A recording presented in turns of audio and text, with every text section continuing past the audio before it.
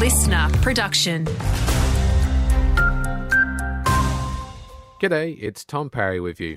Plans are underway for more housing in the southeast.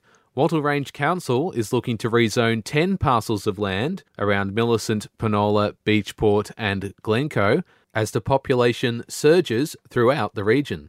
We've basically got a zero vacancy rate for rental and very tight home ownership markets as well the way through rural South Australia, but particularly in the southeast where we've got a growing economy. State Planning Minister Nick Champion there.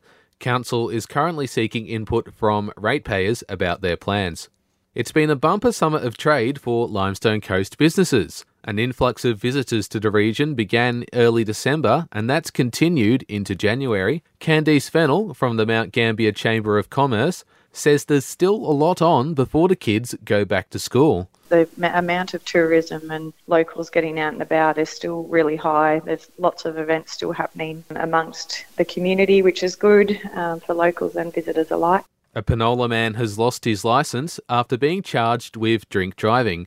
Police stopped the driver on Robe Road on Friday night, where he conducted a positive breath test. He was then taken to Mount Gambier Police Station, where he recorded a blood alcohol reading of 0.167, 3 times over the legal limit. His licence was revoked for 12 months, and he'll face court at a later date.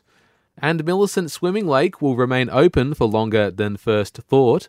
Wattle Range Council has announced it will extend its open season until February 29th. It was due to close at the end of the summer holidays.